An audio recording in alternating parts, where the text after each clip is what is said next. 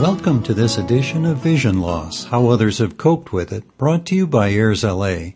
I'm Joe Yerka. Today I'll be reading you an article about the only Ohio entrant in the upcoming Los Angeles Braille Challenge. The article is titled, Blind Girl Who Travels Hundreds of Miles to School Each Week Seeks National Title in Braille Reading Competition, by Barbara Carmen. It's from the Columbus, Ohio Dispatch, June 10, 2009. Josie Janitsky, 10, sits for a portrait at the Ohio State School for the Blind where she's a student. Every school day she rides a bus 5 hours round trip from her home in Muskingum County, but her next trip is to Los Angeles for the Braille Challenge. She'll be the only competitor from Ohio.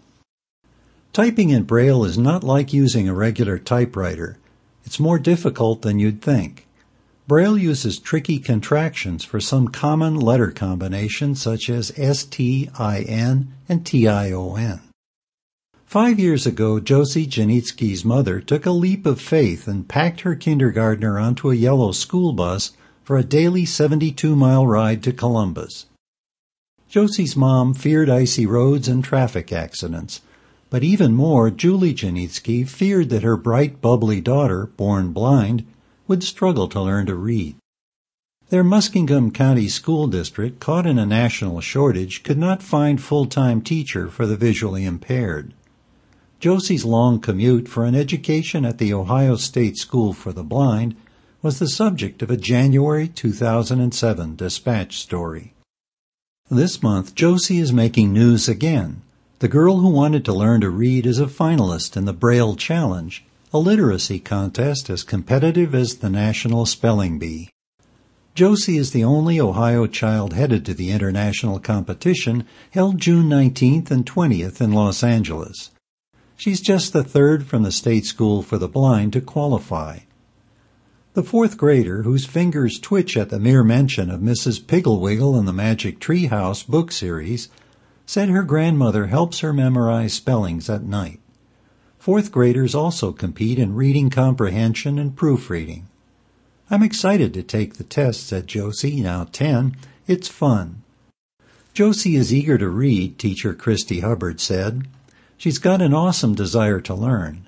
If you don't give her homework, she thinks it's punishment. The Braille Challenge offers a chance to meet other bright children and helps finalists realize they can be successful despite not being able to see, said Director Nancy Niebrugge of the Braille Institute in Los Angeles. The 60 finalists, who ranked highest in regional contests, will spell out words letter by letter and in Braille shorthand. Words such as monster, innocent, and protection might seem easy to sighted readers, but Braille uses tricky contractions for such common letter combinations as S-T-I-N and T-I-O-N. Josie could win a $2,000 savings bond and a pocket-sized Braille computer, but the real prize is attending the finals, Niebrugge said. In their world, they're accommodated so much. Extra time for tests, we'll excuse you for this and that, all sometimes with good reasons. But sometimes it takes away those natural opportunities to compete. Contest organizers will pay for Josie and her mother's hotel and food, but the Zanesville Lions Club and a student chapter at the blind school are raising about $800 for plane tickets and an extra hotel night so Josie will be rested for the competition.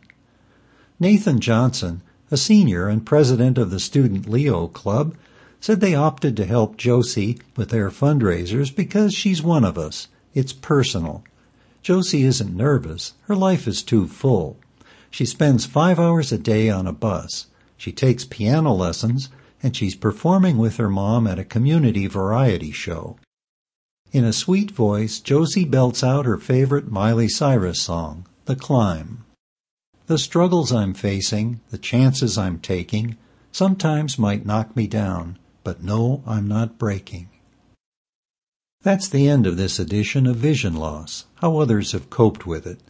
This podcast is for the sole use of our blind, low vision, and print-impaired listeners. Any other use is prohibited. I'm Joe Yerka. Thank you for listening.